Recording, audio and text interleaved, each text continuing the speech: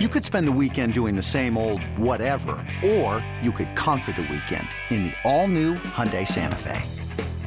Visit HyundaiUSA.com for more details. Hyundai, there's joy in every journey. eBay Motors is here for the ride. Remember when you first saw the potential? And then through some elbow grease, fresh installs, and a whole lot of love, you transformed 100,000 miles and a body full of rust into a drive that's all your own. Look to your left. Look to your right. It's official. No one's got a ride like this. There's nothing else that sounds like, feels like, or looks like the set of wheels in your garage. With over 122 million parts, you can make sure your number one ride or die stays running smoothly. So there's no limit to how far you can take it.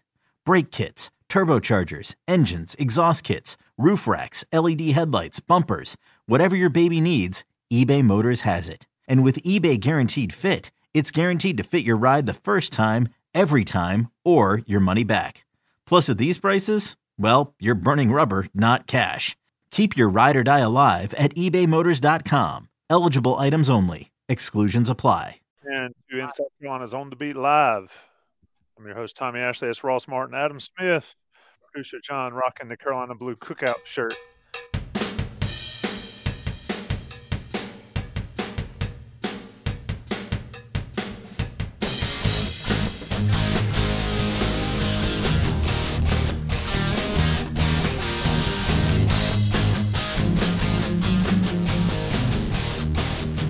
Ross Martin, I'll start off the show right out the gate. What is up with these back hall locker room issues these last couple games for North Carolina basketball? Wake Forest added a layer of what in the world is going on to it. Your take and then Adam's take, and we'll get right in On the Beat Live, sponsored by Johnny T-Shirt, JohnnyT-Shirt.com. Yeah, I mean, little behind the scenes, we were waiting for after the loss to Wake Forest where they were down 26, ended up, making a single-digit game there late, but, I mean, that game was over at halftime. Hubert Davis kept the team in the locker room for 37 minutes we calculated, got in there around 9:15, didn't come out until, 9:50 something plus. It was weird, man. We're just waiting, and, it was would love to have been a fly on the wall in there, but kind of a heart-to-heart, come-to-Jesus type moment, I imagine. You're either in, you're out situation, line in the sand, and kind of we'll see what happens against Clemson on Saturday. We'll see if it was effective or not. Yeah, I guess, it sort of reminded me of back in 2010, the LSU situation, and folks that are old enough to remember that will know what I'm talking about. When Baycott said, we'll find out on Thursday, I was wondering where we going to get a message board update thread. Who parked in the Smith Center parking lot and walked in? Adam. I just find it hard to believe that we're here where we are 10 months after where they were. But, yeah, your take on what went down. The game, we'll talk about the game. That was a butt-kicking is what it was when it mattered. But, yeah, the aftermath. I mean, it was something. I wrote all about it. Well, we all wrote all about it, but I tried to set the whole scene, Tuesday night. And I randomly saw a message board poster saying, like, how do they know they were in there for 37 minutes? How does he know that Hubert Davis paused for 13 seconds? Does this writer have an agenda? And I was very tired because I hadn't slept. And I almost clapped back, which, as you know, I try to be a nice guy. I almost clapped back like, you got to be freaking kidding me, asking me if there's an agenda when we actually timed this stuff. Like, the agenda is to report accurate and informative information and take you there. We're literally standing outside the locker room door for 40 minutes. I mean, anyway, and not to get too off topic here, I was thinking about it. I told Ross, maybe it's something about Joel Coliseum in Winston-Salem, because I distinctly remember in my previous job covering a Wake Forest game there one random December, and they played Xavier, and it was a Xavier team coached by Chris Mack, and Wake Forest beat them. It was a great win for Wake Forest in that moment, and Chris Mack kept Xavier in that locker room for like an hour and 15 minutes. It was unbelievable. and there were like 2 writers from the Cincinnati area there. And they were like, they had no idea what to do because they didn't come out. They did not come out. I guess they were staying in Winston that night before traveling. So maybe it's something about the Joel. The great thing about the setup at Wake is the press room where you work. I mean, you could take 5 steps out of the press room and be in the visiting locker room. I mean, you are right there. You end up, seeing people, seeing interesting interactions and things like that, So we were waiting. And to get back to what you asked, Tommy, I mean, I asked RJ Davis because he's a guy. You can ask RJ, you can ask Armando, and they will tell you. Had it been building to this moment? And RJ said, yeah, I think it had. Sort of like, I think we needed to clear the air. Whether that means they're ever going to be able to play what you feel like the potential of this team is, I don't know. But it seems like it all came to a head in Winston the other night, and they sat down and they talked about it. And Armando offered it up. He said it was a very quiet locker room. It wasn't like somebody was screaming and pointing and calling somebody out, although I thought Armando did call everybody out in his own way. Go ahead, Ross. Yeah, I mean, I was just saying, I think his team lacks a little leadership, so maybe we saw a little leadership from Armando and Caleb or RJ. I just think you see this team on the court, it lacks a little leadership. I think I don't know, I've sensed that a little bit. Caleb and RJ don't seem like the most – I think RJ should be the one of the leaders of this team, but it's just I think that's one of the big issues. So maybe – this locker room meeting maybe define some roles of leadership and got everybody on the same page. I mean, the big thing, they stressed a couple things coming out of the locker room. You can kind of just tell what the talking points were from Hubert Davis. They mentioned there's 7 games left. I'm not sure every player knew that, but that was obviously stressed in, like, I haven't counted it out yet, but they mentioned that several times. They stressed the lack of fight and competitiveness. So I think that was obvious coming out in the first half. So you could tell there was definitely some themes coming out of that meeting. And this is what I ran away for. I have the room where it happened. That's right. I have the locker room and Lawrence Joel. This is where it is. And it's one of a kind. So I might sell these on eBay or something. Here's the coach's locker room, LVM, and the players' locker room. I stole them. He's stealing the silverware and everything. Yeah, I mean, this is one of a kind. If they don't need them anymore. If they win a national championship, these are going to be high dollar. It would be autographed. How are they going to win the national championship if they don't get in the tournament, Ross? No, I'm playing. I'm sorry. Well, that's a definite question at this point. Greg Barnes wrote about it, and they've certainly backed themselves into it. Fun fact about Lawrence Joel, you were talking about, Adam. So we go there for the Wake Forest game, and we tailgate there at Lawrence Joel. And one of our tailgate crowd, he's a former JV player at Carolina, he has a basketball. And he was like, I'm going to go see if the door's unlocked. So we go in there, and we shoot ball in there. So I know that you can hit 3-pointers on that basket. I hit one. Yeah, they hit a bunch. Those guys, I mean, I started thinking about my tailgate buddies like, put them in, coach. They will make some threes repeatedly. But anyway, it is let's talk about that. And John B., I want you to get in here as well, is that they're 15-9, 7-6. Clemson's coming to town. Clemson's trying to start or continue their streak in the Smith Center.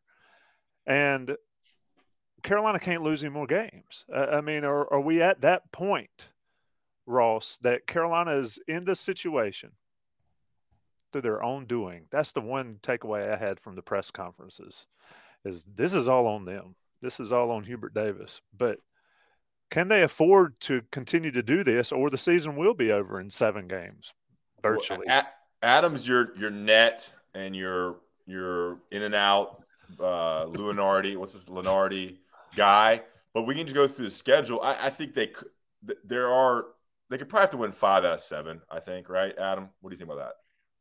Yeah, I thought that I personally thought that going into the last 8, including the Wake Forest game, I felt like they needed to go 6-2 to feel comfortable. I think you have to win at Notre Dame. You have to win at FSU. I mean, you can't lose those games. And then those would be bad losses, right? Those would be really bad losses. Correct. Yeah. And then you have, I mean, we said it earlier on a thing Ross and I did earlier today for television. The bad news is UNC is in this position where Lunardi has them right now. Lunardi has them as last 4 in. So they'd be going to Dayton if the tournament started today by Joe Lunardi's predictions. That's the bad news. The good news is they homecoming get themselves out of this situation by winning games, but they have to win these games. I mean, I think if you take it just as the next 3, Clemson, Miami, and NC State, I mean, I think you got to go 3-0 or 2-1. I mean, you have to win 2 of those 3. I think if you go 1-2 or 0-3, you're done. Yes.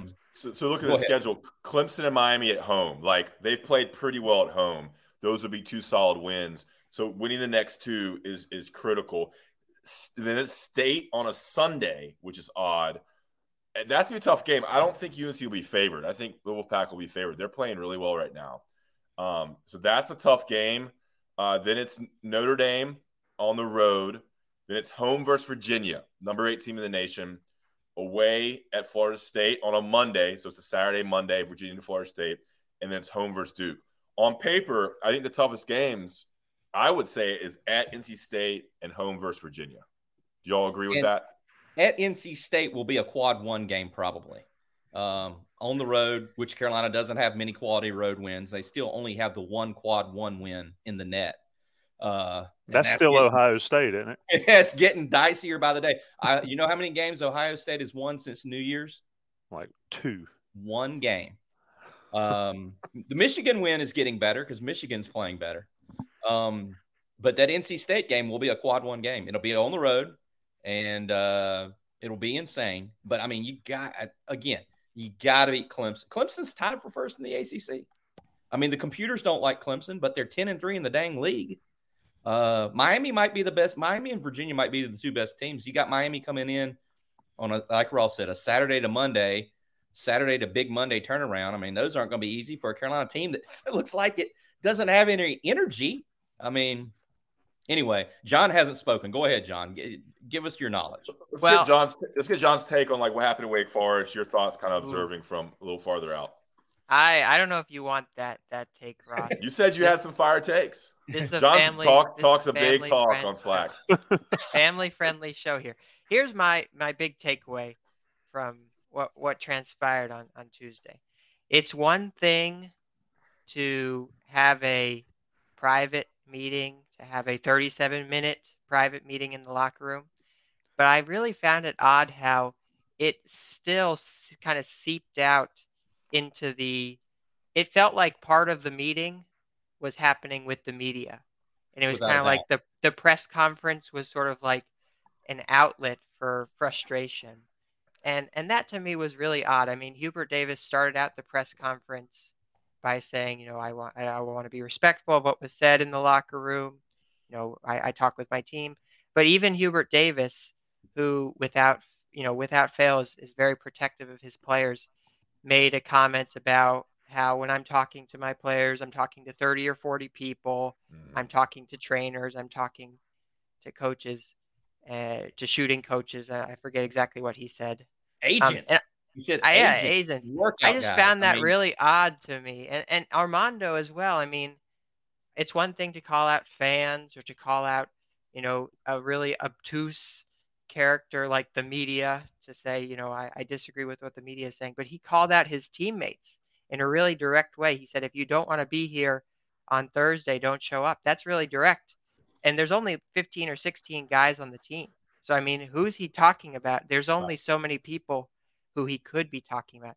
That was, to me, almost more telling than the 37 minutes or the fact of what happened in the first half of that game.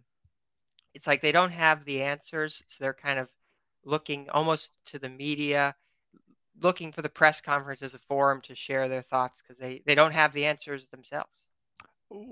I thought there was a lot of tongue biting in those comments. I mean, Armando said, I wish I could tell you, but I don't know.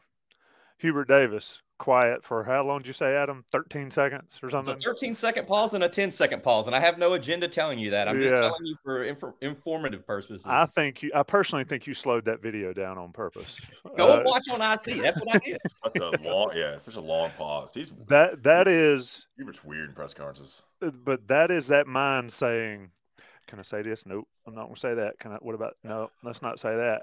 And he's good at his words carefully. Exactly, and he's good about not doing the this and that. He just goes silent, and so to his credit. But I felt like I almost wanted to say it.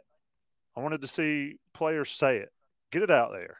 You know, if you're frustrated with certain teammates, say it. I get keeping stuff in the locker room and all that stuff, but I kind of wanted to see Hubert Davis come out and just blister some things. And he sort of held it back. So that's why it's going to be interesting to see how it translates to Clemson on Saturday, because Clemson doesn't give a damn about Carolina's issues. Brad Brownell certainly doesn't. They're going to come in wanting to punch people in the mouth. Ross, you said Hubert's a little weird in press conferences. Is he – and I don't disagree, and he's still getting used to it, but is he – too nice in the press conferences, maybe? Yeah, I think you had a great point about I think he needs to be a little – I think fans would appreciate a little more anger and fire coming out of that game. I think you're right. He did hold back. I thought John was really good about pointing out that comment about the 30, 40 voices. I'm going to read it here because that stood out to me. This was actually my question, I believe, not to brag. I think I've said that before. That every time that I speak to the team, I'm speaking to 30 or 40 voices, 30 to 40 voices. They're not just a team. The voices of families, the voices of friends, the voices of phones, the voices of agents, the voices of workout guys. That's why I tell them turn down the noise from the phone, the family, and the friends. That's why I give them Bible verses, Proverbs 4:25, and tell them ignore all sideshow distractions and keep your eyes straight ahead. I mean, he uses that Proverbs thing, once a week, it seems, but we've never heard him. I mean, it seems like for him to say that, it seems like these outside voices are an issue, whether it be NIL stuff, agent stuff. I mean, Baycott is releasing NIL stuff, it seems, every week. Family, I don't know, playing time, who knows what it is. But that was an interesting comment from Hubert, a glimpse into maybe some outside issues affecting chemistry, focus, whatever it is. They're also what'd you say? Sorry, you can finish your point. Well, also, I was going to say, man, it was so serious after the Wake Forest. I mean, it was deadly serious after that game. And I was like, man, this is a game. This is a game. I know a lot of money's at stake. A lot of people, people's jobs are at stake. A lot of people's well-being is at stake. But it was just so serious. And I was like, man, this is a rubber ball, leather ball we're putting in a rim. It's just kind of funny taking a step back about how deathly serious it was at Wake Forest. Yeah, I was going to make two follow-up points there about Hubert. I do think one contrast I saw in Hubert's press conference, it was very sad press conference that he gave after the game. He looked very sad. But one contrast I saw from his press conference versus Roy's press conference, Roy Williams would always say, I did not do a good job coaching this team tonight. That was one of his core lines. He took really hard the losses, but he took it hard because he thought he failed his team. And I think that kind of leads into my second point, which is I think Hubert, the coach, is really failing right now in a couple of different ways. Kind of Hubert, the motivator, and Hubert, the man who's leading this basketball team, because I think some of Hubert's coaching decisions are really hampering this team in a few different ways. We've talked all season long about the bench and the lack of development of the bench. I think that really stood out against Wake Forest on Tuesday. And I think that's one of the larger themes. In order to get back on track for the rest of the season, to win out, to make the NCAA tournament, whatever you need to do, you have to fix the offense and you have to kind of fix the lineups and the shots that are being taken to get this team back on track. What are some more issues you have with this coaching, John? Well, my main, I was looking into this. First of all, non-garbage time offensive efficiency this season. UNC's 2 lowest games have come in their last 2 games. Wake was the lowest of the season. Duke was the second lowest of the season. It shows whatever is happening with the offense, it's not working right now. It's broken. And I think that's a big issue that needs to be fixed. And I think you fix it by adjusting who is playing and who's taking shots. So obviously easy for me to say sitting here, but I think that's been a real theme this season for sure. Just to jump in on that. Sorry, Tommy. No, go ahead. It just occurred to me when John was talking about, Roy, and he is absolutely right. Roy would come in there misty-eyed, red-faced, and start saying, I didn't have them prepared. It was like you could set your watch to it. I just think that's generational. I mean, I'm not trying to disagree with John, who I love to death as a younger brother or cousin, but I just think it's generational. I think that's how Roy came up in the coaching business, is like you sort of did that. You went in there and that's what you did. I just think that his era of guy, did that crap. I just think Hubert's different than that. I personally, I think Hubert is fine in press conferences. I think he's gotten a lot better. I feel like this season, in terms of just being a reporter and wanting stuff to write or post or create, I feel like he gives us plenty of stuff. I don't feel like he's high. You can't just come out there and name names. You can't say, Caleb's shooting too much. RJ's too small. Leaky sucks on offense. You just can't do that. I feel like maybe I'm too close to it. I don't know. I feel like Hubert gives us plenty without giving away all the stuff. I've covered plenty of coaches who are boring as hell. Herb Sendak, God bless him. Like, come on. He sucked. He was terrible to cover. He was a weirdo. If you want to talk about weirdos, he was a weirdo. He would get on the hot seat every year around this time. You get on the ACC teleconference and Coach K would defend him because Coach K would always beat his butt, so he wanted Herb to stay around. And then you'd go and you'd say, Herb, Coach K has come to your defense here. How does that make you feel that the fraternity of coaches is blah, blah, blah? And Herb, thank you. I appreciate that. Thank you. Herb was a damn weirdo. I don't know if Hubert's weirdo. Hubert is just Hubert. He's Hubert the Boy Scout.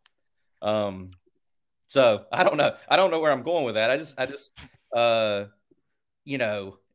It was quite, Ross is right. It was quite serious, but, you got to listen to this stuff. Like RJ said, yeah, we got some chemistry problems. They said it, you don't have to shout it, hold up a sign like Ross is doing. They said it.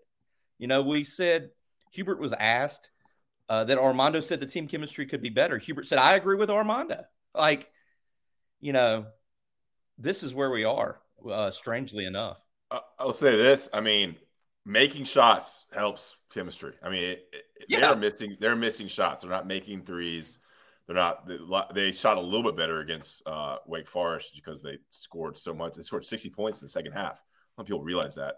But they finished 40, you got it right from me, 40.5% for the game. But before that, against Pitt and Duke, they were right around 34% from the field. They're not making threes. All of Caleb's threes came in junk time pretty much.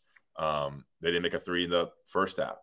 It's the whole Roy thing. Everything looks better when the ball goes in the hoop. And right now, their offense is stagnant. They're not getting any easy transition points. That's what I grew up watching Roy Williams teams, when I was in high school and college, and they always scored easy baskets in transition.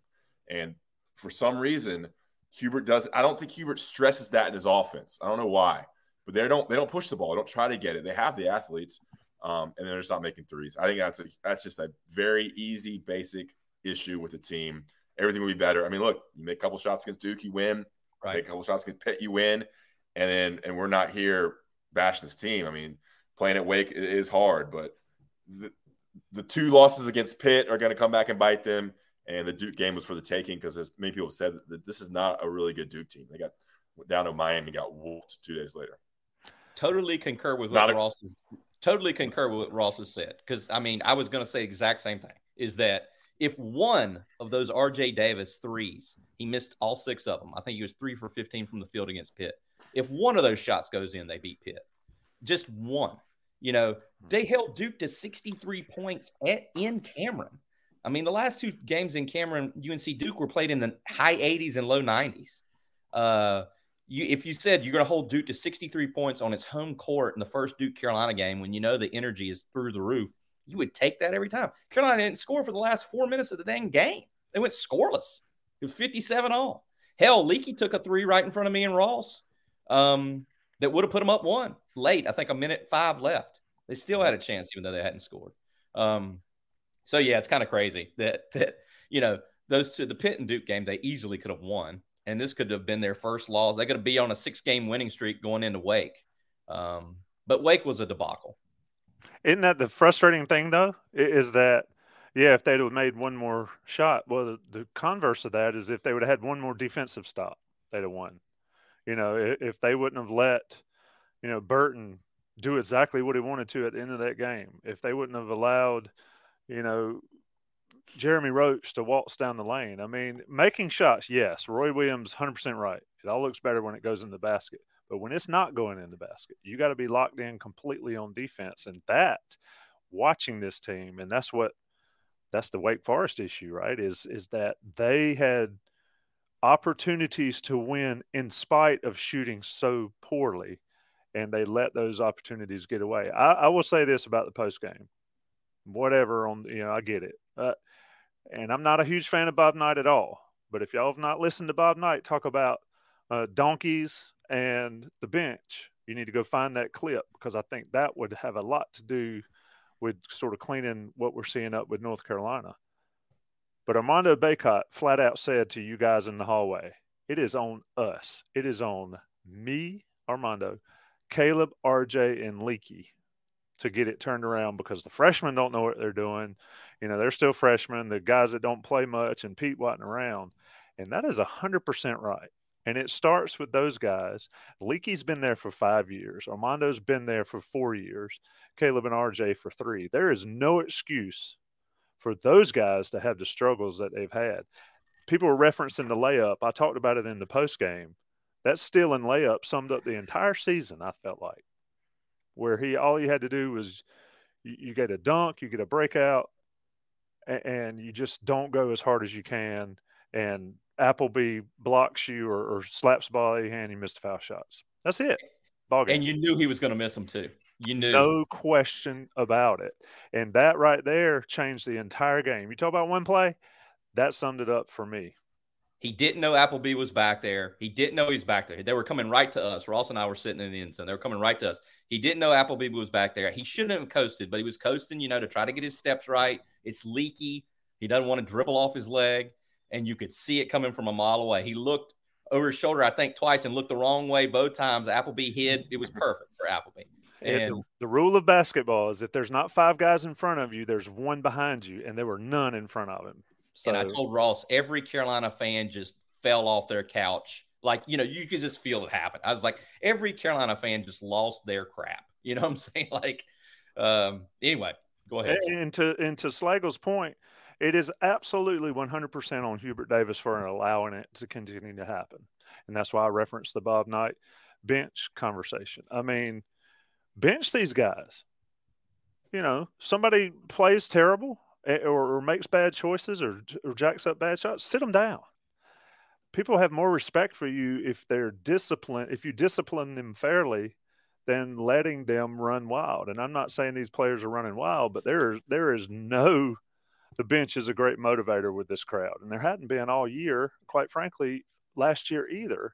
And I think that is a big deal why they're here where they are right now. Make or missing shots, be damned with it. Let's talk about Johnny T-Shirt and JohnnyT-Shirt.com. Come back, get the rest of the comments. Sponsors Inside Carolina, and sponsors of this show and great friends of Inside Carolina premium subscribers. Get your 10% off your order. Get all the jerseys you want. Baseball season is upon us. Starts next week. We'll be having some Inside Carolina coverage of that. They've got the baseball jerseys, all the swag you need, shirts. It's not sweatshirt season anymore, but they still got them, and they certainly got every T-shirt you could ever imagine. Johnny T-Shirt on Franklin Street or JohnnyT-Shirt.com online. National Guys Pay the Bills. It's On the Beat Live. Ross Martin, Adam Smith, John Bowman. I'm Tommy Ashley. Be right back. Introducing the Two-Way V4, where groundbreaking fuel cell technology meets fresh foam cushioning for the ultimate performance. With Fuel Cell, each step feels explosive, delivering unparalleled energy return. Paired with fresh foam, experience maximum comfort throughout the game. Its lightweight textile upper offers support and breathability without sacrificing agility. Whether you're hitting the clutch shot or locking down the opposition, the Two-Way V4 gives you the tools to play at a high level. Learn more and purchase the Two-Way for yourself at newbalance.com. This episode is brought to you by Progressive Insurance. Whether you love true crime or comedy, celebrity interviews or news, you call the shots on what's in your podcast queue. And guess what? Now you can call them on your auto insurance too with the Name Your Price tool from Progressive. It works just the way it sounds. You tell Progressive how much you want to pay for car insurance, and they'll show you coverage options that fit your budget. Get your quote today at Progressive.com to join the over 28 million drivers who trust Progressive. Progressive Casualty Insurance Company and Affiliates. Price and coverage match limited by state law. All right, guys, we're back. Looking forward. Can I jump in on one thing on what you said, Tommy? Yeah, 100%. With the bench being a motivator, I'm not sure this might lead into some conversation about lineups, but man, I don't think he really trusts his bench, and you kind of roll guys out there like, all right, who's going to score here? Like, to Tyler Nickel, you think he hasn't played enough. You think he can maybe a shooter, but Seth Trimble doesn't score. Puff's not some explosive scorer. Yeah, Jalen Washington. I mean, it seems like whenever he comes in, he hits a jumper, but he's not playing much. It's just there's no real scorers on the bench. I think Seth Trimble could have done some better defense on Appleby maybe. But the Wake Forest game was a complete failure without question. Bench included. I have a question for John and Tommy, because I was mentioning it, the angle. Sometimes the angles Ross and I have aren't the greatest. The angle at Syracuse was not great either, although I was glad we were close to the court. But as you guys watched the Wake game, it seemed to me, we wrote about it, they could not keep Appleby out of the lane. What is the deal with the pick and roll defense? They were playing drop coverage. It just seems like that is just such – it's all these problems. You can't make any shots. They're shooting below 40% the last 3 games, whatever. But, it just seems like the pick and roll coverage is – I don't know what they're doing. I just felt like Appleby sliced them up the other night. Yeah, you definitely did. Well, the issue there is, and Dewey and Justin Jackson have broken it down on these shows, is if you're not going to commit to forcing him out and allow him to turn the corner there, especially when they're playing drop, and this is where Jalen Washington was completely lost, is that if you're going to allow him to turn the corner on the ball screen and your big is going to drop into the lane, then all he's got to do is either hit a little floater or find somebody rolling to the basket. And they just don't commit to it. And there's no rim protector. And what they do, the guard, whether it's RJ or Caleb or whoever, just dies on the screen, as Taylor put it. They just literally, if it were a morph thing, they just blend into the screen and just, there's 4 guys. And it puts Bacot in a bad position. So I don't know if there's a way to change how they defend it. But I think it has a ton to do with being, engaged defensively and staying with your man and not allow yourself to get picked so easily. I mean, Carolina runs ball screens all day. Do they get open looks like that? Right. They get Caleb Love at the end of the shot clock, pounding it into the wood and then getting a step back. So Turner Whitfield in the chat mentioned throw in some traps and do some certain things. I think, too, part of the issue on defense is the help side defense. So you have to be coordinated when you are running your, pick and roll coverage. You have to have people helping from the right spots. You have to have people who are able to slide into the lane and support defensively. And Trevor Marks has tweeted about this, so I'm kind of stealing his point here. But there's been a lot of bad positioning, not just guarding ball screens, but also the people helping off, and they're not helping the right places. Their eyes aren't in the right place. So they're allowing easy baskets. So I think that's another big piece of the defensive picture here too. It's not just point of attack defense. It's also the guys behind. What did Jeremy Roach say on the last play for Duke? We knew they communication. He knew they weren't going to talk. We knew they weren't going to talk. Right. And that is mind-blowing at this level, because you go and watch any basketball game in person, whether it's a high school gym or AAU gym, there's constant talking. And Jeremy Roach said, we knew they weren't going to talk on defense. And daggone if they didn't prove him right. Go ahead, Ross.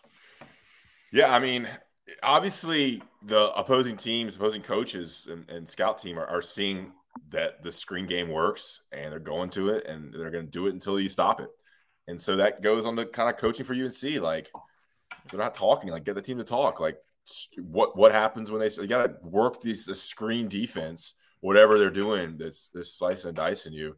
I'm not a huge X and O's guys, but obviously teams are seeing what works against UNC's defense, going to it, isolating it, and hitting it until they stop it. And UNC couldn't stop it. I think also the size of Wake Forest guards clearly bothered RJ Davis. I mean, he was helpless at times against Hildreth, Monsanto, those kind of 6'4", 6'5" guards. We haven't seen that as much, but yeah, I mean, talk about offense. The defense was probably even worse against Wake than the offense was. Yeah, Tommy mentioned maybe press a little bit, which I would be. I mean, I'm not a coach, but I would be fine with that just to shake some stuff up. But they showed a little full court, 3/4 court trap at Wake, and what happened? Monsanto buried a three immediately. I looked over at Ross. I was like, "That's how you break a press. Like, there's your press break offense." Like there was no energy in that. Now you could. I've seen that. We appreciate the comments too, by the way. Everybody's chiming in over here. Like, good. I don't know that I've ever posted a comment over there. I don't know if I know how to, but you got to go to your YouTube and then post as like Adam Smith is what I do. I appreciate everybody over there. But I mean, why not bring in the bench mob like Puff, Trimble, Dunn, DeMarco Dunn, guys like that. Heck, Justin McCoy, even though I'm not a huge Justin McCoy fan, just to press a little bit. I mean, just to mix it up a little bit. Give these guys that play 35 minutes a game a blow, press for 2 or 3 minutes. I mean, who knows? It might get you beat. I don't know. But it might be a way to scramble some things up a little bit and, just keep the energy going. Let me throw this up here. Hold on a second. Power swish. UVA has trouble with a little point guard. UVA's defense is completely different. The pack line defense doesn't allow that type stuff on the inside, and Kihei Clark is also like 25 years old, so he's dealt with it all the time. But Virginia's defense is completely different. It's not really relevant to the discussion here, though I'd agree their process and their scheme makes it less of an issue for a smaller point guard. Go ahead, John. Sorry. No, you're fine. I was going to go back to the bench point that Adam was making, and also Ross that you were making. Ross, you said, you have the bench options coming on and you don't know where you're going to get scoring. We are 3/4 of the way through the season. The job of a coach is to understand what the bench guys are good at and then put them in positions to where you can have them succeed. And all of the bench guys have different strengths. I think they're all relatively talented. Puff, DeMarco Dunn, Tyler Nickel, Jalen Washington, Seth Trimble. So that is on coaching, in my opinion. If you can't find any options on your bench to where we can't find any scoring. That is a great comment there. Screenshot that for me, Ross. I acknowledge that. Man, you should not be allowed to have besties posted in the program. Friend of the program, Brant. And BWN and a cat guy. Tapping in BWN. Sorry, John. They're messing with you. They're messing up your flow. I agree. No. But continue with it. I'll answer this question too from Anthony. And which bench player's strength is scoring? I think Jalen Washington is a good scorer. I think he can provide scoring from the post option. I think Tyler Nickel, Puff Johnson, and DeMarco Dunn are all relatively good 3-point shooters. Maybe this goes a little bit back to not having a point guard who can get them the ball in the right spots. But I think those 3 guys could provide shooting from the bench. So again, the job of a coach is to structure lineups so that you have, okay, maybe we have Puff, DeMarco, and Tyler out there. RJ's running point, and his job is to run a lot of ball screens and generate open shots from 3-point line from some of those bench guys. So, I agree, John. I think this kind of goes back to, I think, a point you made 2 weeks ago that, the coaching staff maybe should have played some of these guys a little bit more earlier in the season against some lesser opponents. Now, they struggled at times against some lesser opponents, but so they get more comfortable. So you by this point, you have, like Roy Williams used to always say, they're not freshmen anymore by this part of the season because they played so many games. So, I know Jalen Washington was injured, but Tyler Nickel, Seth Trimble, DeMarco Dunn, like, play them more at the beginning of the season. So when it comes time for the ACC play, they can give you 10, 15 minutes and be productive. I would love to see Puff Johnson play more. I think when he's on the court, good things tend to happen. He's long. He can score. He's crafty. I think he can defend well for his size. I think he plays with energy. He gets his nose in there. I think against Duke, when he came in the second half, UNC played well, and he's that versatile defender that can guard a smaller guy when Nance can't. And, Puff's a 6'7", 6'8", too. It's got that stretch 4. I would love to see Puff play more. I think that would be my coaching move. Split Nance and Puff, like split them 50-50 almost. Here's the thing with Jalen Washington, which I think Jalen Washington is going to be a good player at UNC. And coincidentally enough, when we were up at UVA last month, the NBA scout who was sitting beside me said Jalen Washington was the best pro prospect on UNC's team. Now, this was before he had that game against Virginia, which was, I guess, his career game. What do you have, 13? Something like that? With Jalen Washington, he's slow. I mean, I know Armando is not a track star, but, I mean, I think the reason he had that big game against UVA is because it was a half-court, grinded out, possession-by-possession game. He is slow.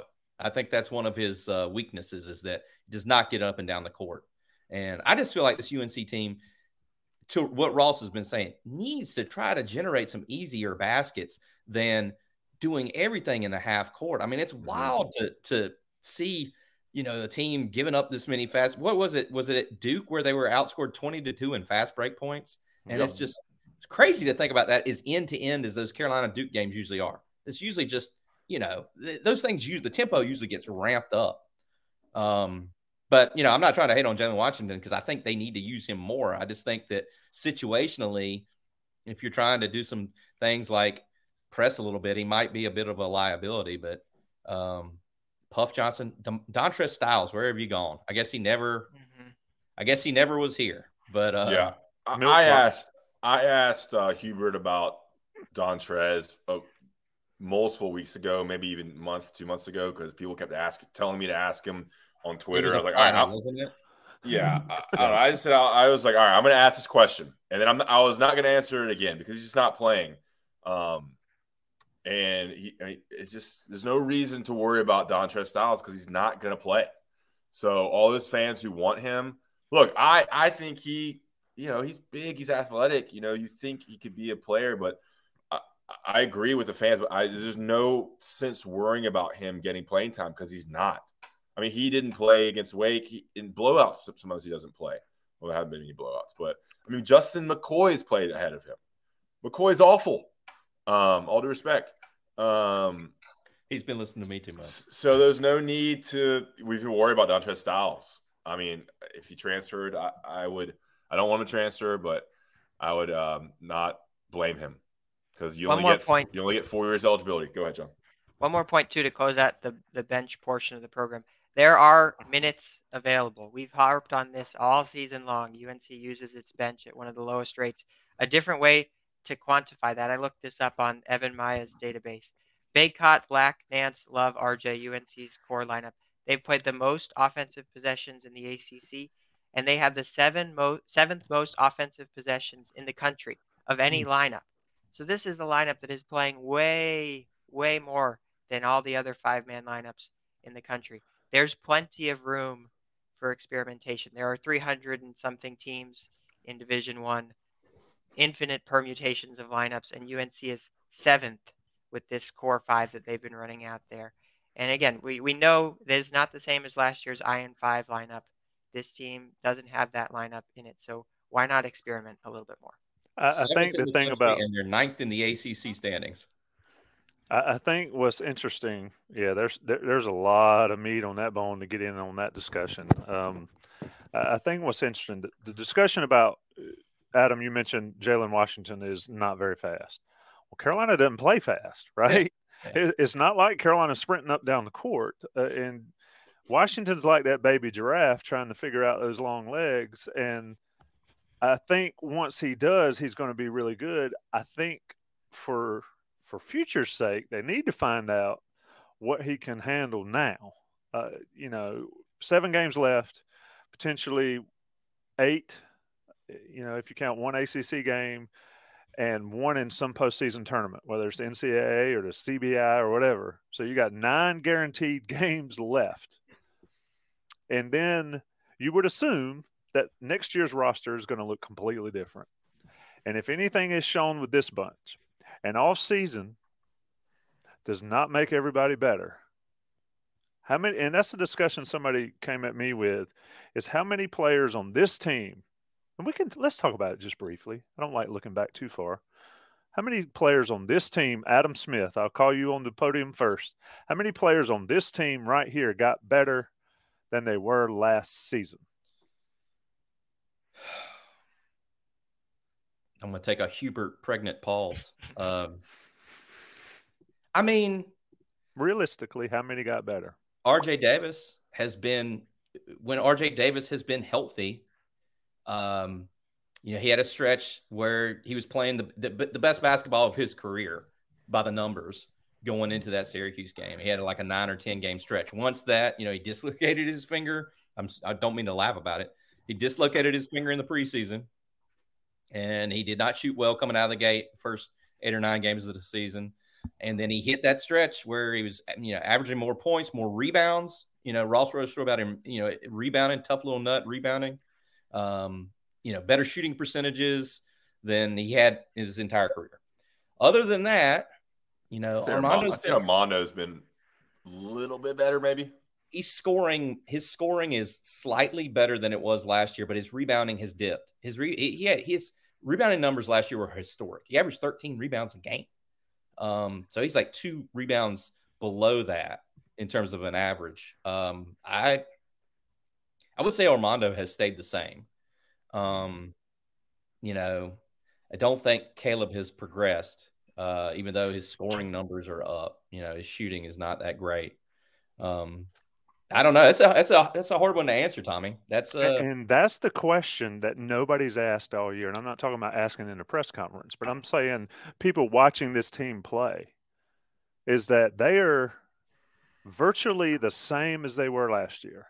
And the off season, and you guys have talked to former players, and you guys have talked to people enough to know that the off season is where you get better. And this team did not do it. And then you throw in the fact that they don't play consistently hard all the time. So people are saying DeMarco Dunn's gotten better. I will give you that DeMarco Dunn's gotten better. And quite frankly, watching him down in Fayetteville, his senior year in high school, play against local teams, I didn't know he was really good there. I didn't know how good he'd be at Carolina, but he has clearly gotten better, and he has done well to improve. But when we're sitting here trying to figure out who's incrementally better than they were last year in the national championship run, that's what Joel Berry talked about on Inside Carolina Live. That's what Justin Jackson talked about on the postgame the other night, is they had a taste and they didn't get any better. And now here we are in 2023. That's my soapbox for the whole entire season, to be honest with you guys. John, you got anything else? Well, I was going to make one more point about the offense, and it's specifically about the offense this month. So I was looking at some of the shot chart data. UNC has taken 61 above the break threes, and they have taken 49 shots at the rim within 4.5 feet of the rim this month in February in 3 games. So I think that kind of builds on your point, Tommy, there, that it's not just that players haven't gotten better, but they also haven't been leaning into their strengths, because those shots that are taking above the break threes, they're not good shots. That's not they shot, for the record there, they shot 19.7% on those above the break threes. So I think that's another piece of it. It's not just that they didn't get better, but it's not that they haven't leaned into their strengths offensively as well. I think that's part of the story, especially maybe with someone like Caleb. We've talked about his shot selection all season, but that's kind of the point there. Let me throw this up. Albert Tucci says, how do guys improve drastically after their freshman and sophomore years? Dean Smith always talked about how that is where his players improve the most, because you come in the freshman year, you don't know what the heck is going on. He's saying after, Tommy. He's saying after the freshman to sophomore jump. Oh, gotcha. Well, reading comprehension's never been strong. It's okay. You just one word. So let's say my point earlier is they tasted the championship, right? They were up 15 at half in New Orleans with a national championship right there for the taking. And what happened between now and then that they didn't get decidedly better? That is the $64,000 question here, I think. Adam, give us some of your final thoughts. Carolina Clemson, I guess 2:00 on Saturday before the Miami game on 7:00 on Monday. I think that's right. Big Monday, right? Yeah, I think it's the old Big Monday, the old NCAA tournament prep weekend for North Carolina. One quick thing, and I just I thought about this as you guys were talking, but yeah, and I can give you some Clemson. I mean, Clemson is going to be a problem. You know, the computers don't like them, but they are good. Hunter Tyson is good. PJ Hall is good.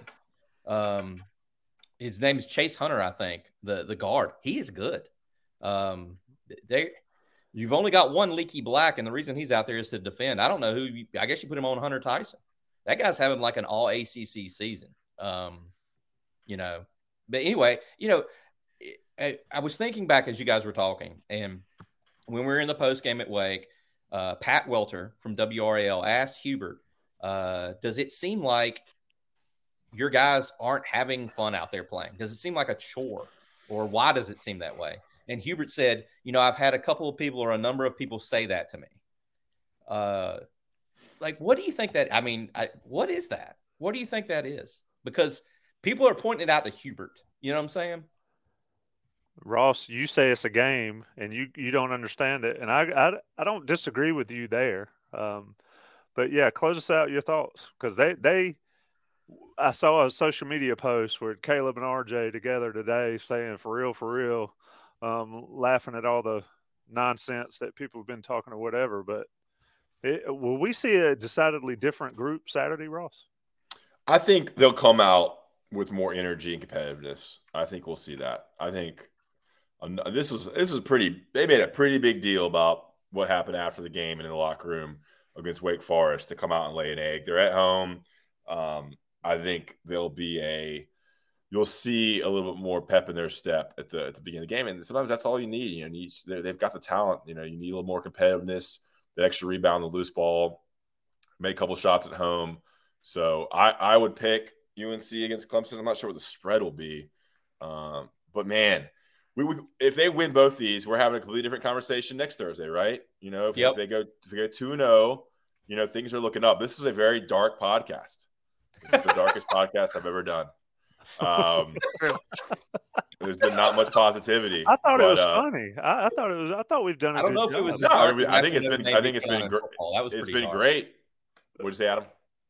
I said after Notre Dame steamrolled Carolina in football, I thought that was pretty dark. You know. Yeah. People we have 300 with them 3-1 or whatever they were. We have 321 people watching. But man, if they lose both, which is possible, are you predicting a win over Clemson? I'm predicting a win over Clemson. Mm-hmm. I think so, dude. This team has shown to be pretty good at times. They killed NC State, you know, without Baby T. It's the when I quit yelling at you, it's because I don't think you got anything left. And this team has got a lot of people yelling at them. Yeah, and I think the Miami game will be tough. Does Miami play? Do they have the weekend off? No, I don't think so. They don't. Okay, that'll be tough turnaround. But they have it at home again, so it does set up well. But those are two tough teams. But hey, if they're 2-0 coming out of that game, this thing's turned around a little bit. And kind of get back on track for a tough one at State. But man, yeah, it is. There is not much margin of error, I think, as Greg said in his column today. But look, it could go opposite. I mean, it could be they could kind of dial it in, or what do you call it? Not dial it in, but lock in, mail it in from here, and kind of, you know, dog days of practice. They've had so many practice. I mean, it could go one of two ways, as Pete Nance told me and Josh Graham as we interviewed Nance. It's one guy we have not mentioned that much this game is old Pete Nance.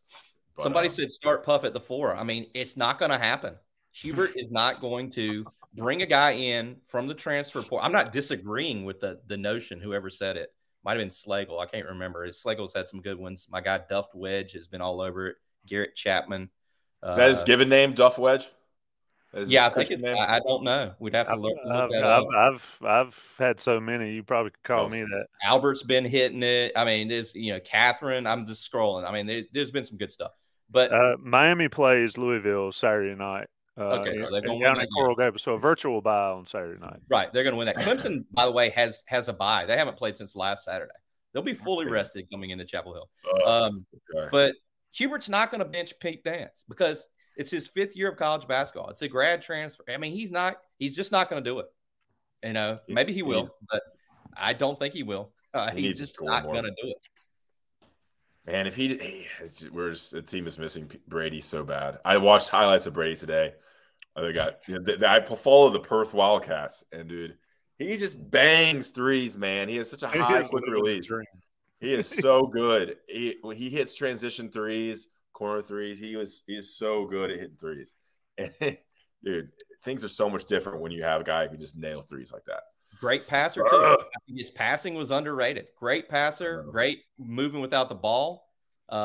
He was great feeding Armando. They played well together. John, stat of the week. We need a vibe raiser here at the end of the show because you're right, Ross. It was a tough show. I was hard on everyone, so I will pick this instead of a stat. I want everyone to go around. What is your cookout order? Adam, you go first. What's your cookout tray? I skip me. I'm typing a message in our private chat. Ross, what's your cookout tray order? Oh, good question. I go burger cheddar style, I think, with the onions and cheddar, and I go 2 corn dogs and a big sweet tea or a milkshake. I go Oreo, usually Oreo milkshake. I haven't been to the new cookout in Chapel Hill though. Tommy, what's your order? I'm trying to keep the figure well, but I go Cajun chicken sandwich tray with double bacon ranch wraps and probably a sweet tea. And then a shake on the side too. So the bacon wraps are sides too? Yeah, you can get the bacon wraps as sides, and I love them because I love some bacon now. And they don't give you enough onion rings. That's the only beef I have with cookout, and the little cheese bites are, they're not good for the old man bowels. Thank you, Duff Wedge. Adam, what's your cookout tray? I love Duff Wedge. I like to go cookout style on the burgers or the hot dogs. Yeah, I mean, I keep it kind of country with it, and I like to get I mix it up, but I like to get a like an Oreo, like a cookies and cream shake. Sort of, you get all that chili, everything in you, and then you sort of wash it down with the nice, refreshing shake. It's definitely not healthy, but it's still, even though it's gotten more expensive. I don't know what the Chapel Hill one is expense wise, but it used to be you get all that for like $5. Right. Yeah. Yeah. I mean, if they had that in college, I'd be the 400-pound dude in his. We need an NIL deal with Cookout now. By the way, go ahead, John. I was going to say my order: 4 quesadillas, 2 quesadillas, beef, and then 2 more quesadillas on the side. Damn, that is. What do you get? Like a pomegranate sweet tea or something else like that too? I'd probably get a cookie and cream shake as well to wash it down. But I'll tell you one thing, John does not cook. I lived with him for 6 months, and he never once cooked.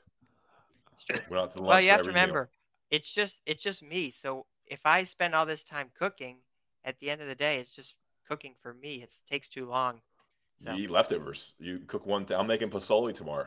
Making pozole, eat it for 1 week, whole week, every meal. Tommy, you got to get us out of here before. Another interesting thing, I'll say this. Another interesting thing is we're all from kind of a different stretch of I-40. I just thought about. I'm from Greensboro, the most west of us, North Carolina. Then we talk Cookout, North Carolina. Then we have Adam, the next county over, in Mebane. Speed Trap, Mebane. And then we have producer John from Orange County in Chapel Hill. And then a couple counties over, we have Tommy from Johnston counties. You live in Smith. Where do you live? Smith? Stay in Clayton. Live in Clayton. Grew up in Smithfield. Stay in Clayton. That's the. I love it. I love it. Moved out of the big city and moved up to a Raleigh suburb that's soon to be. But that's yeah, hog country, isn't it, Tommy? There's plenty of them down here. If you like red hot dogs, you can find the plenty. You consider yourself Eastern North Carolina, Tommy, or not? If somebody asks me where I'm from, I say about 20 miles southeast of Raleigh. You don't consider yourself Eastern North Carolina? Not really. I mean, the way Johnston County's set up, you get east of Smithfield, you're Eastern North Carolina for sure. I mean, you get lost in some areas down there, but I would say it's more Raleigh way these days. So I always say 20 miles southeast of Raleigh. But we done. This is a great Jeff Cooney. Adam, I'm reading your private chat, and I agree with you 100%. I'm not going to say it on air, but that is exactly what I thought when it came out. When it came out, this has been Inside Carolina on the Beat. We could have fun, and we could have a great show and not even talk about Carolina basketball or football on this show, and that would be the best part.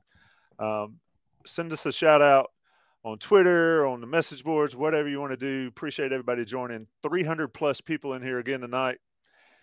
It's rocking, man.